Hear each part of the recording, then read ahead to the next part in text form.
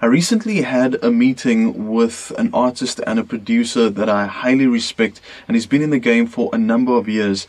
And recently he's moved down to Cape Town, and we were talking about what was lacking in the Cape Town music industry. And the one big thing that came up was that there's a lack of effective talent management.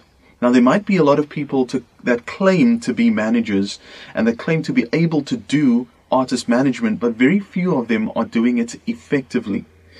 Now, we've heard this adage before, Cape Town has an abundance of talent, but they're lacking a little bit on the business acumen side of things. And that may be true, but I don't think it's going to be true for a very long time. And also on the other side of things, there's been a lot of horror stories of artists being screwed over by artist managers, and managers running away with money and booking gigs, but then they saying that they booked the gig for a certain amount and then the artist gets paid a lot less. All of these horror stories have come up that have actually turned Cape Town artists off from actually getting an artist manager. But this shouldn't be the case, because I do feel that there are people out there that genuinely want to see artists succeed and genuinely want to take on a role of an artist manager properly. But before an artist can get a manager, here's something that they need to do, and that is you need to educate yourself. It is vitally important that you educate yourself where the music industry and the music business side of things is concerned.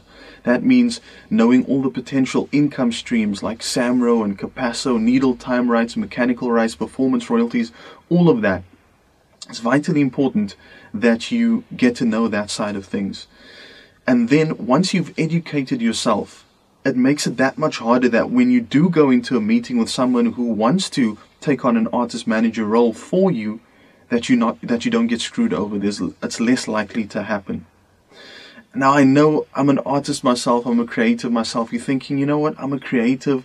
I don't really want to handle the business side of things. I just want to make music. Can't somebody else handle that? And that's great in an ideal world. But the most effective artist and manager relationship that I've seen is when both artist and manager is on the same page. You need to have that kind of relationship where you have a plan, you know where things are going, the both of you, and then it's up to you as an artist to execute your role and the manager to execute theirs. That's vitally important. So the two things that you need to remember is, as an artist, obviously you need to educate yourself.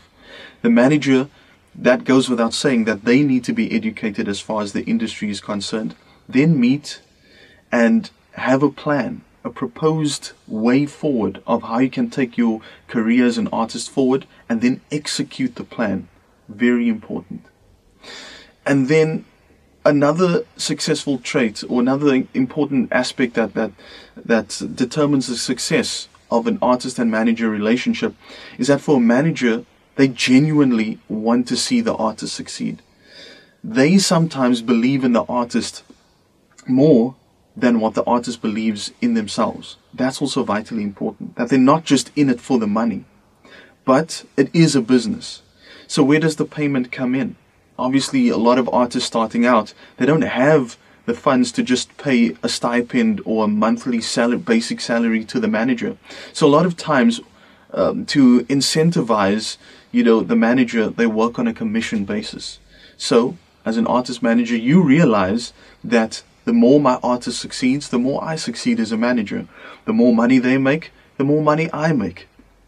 And the more successful they are, the more successful I am as a manager. So yes, it's about cultivating that relationship. Yes, it's about genuinely wanting them to succeed, but you have to find the balance between the business side of things. Once you guys can understand that, the artist and the manager, then that breeds a successful relationship. And again, another way in which the Cape Town music industry can grow. I hope that I've inspired artists now to look at things differently where management is concerned. And I hope that I've inspired some people who want to get involved in the music industry but they're not artists, they're not creatives, but they're good business people, and they want to get involved in the management side of things. I hope that I inspired you to also maybe get into it, because our Cape Town music industry needs growth.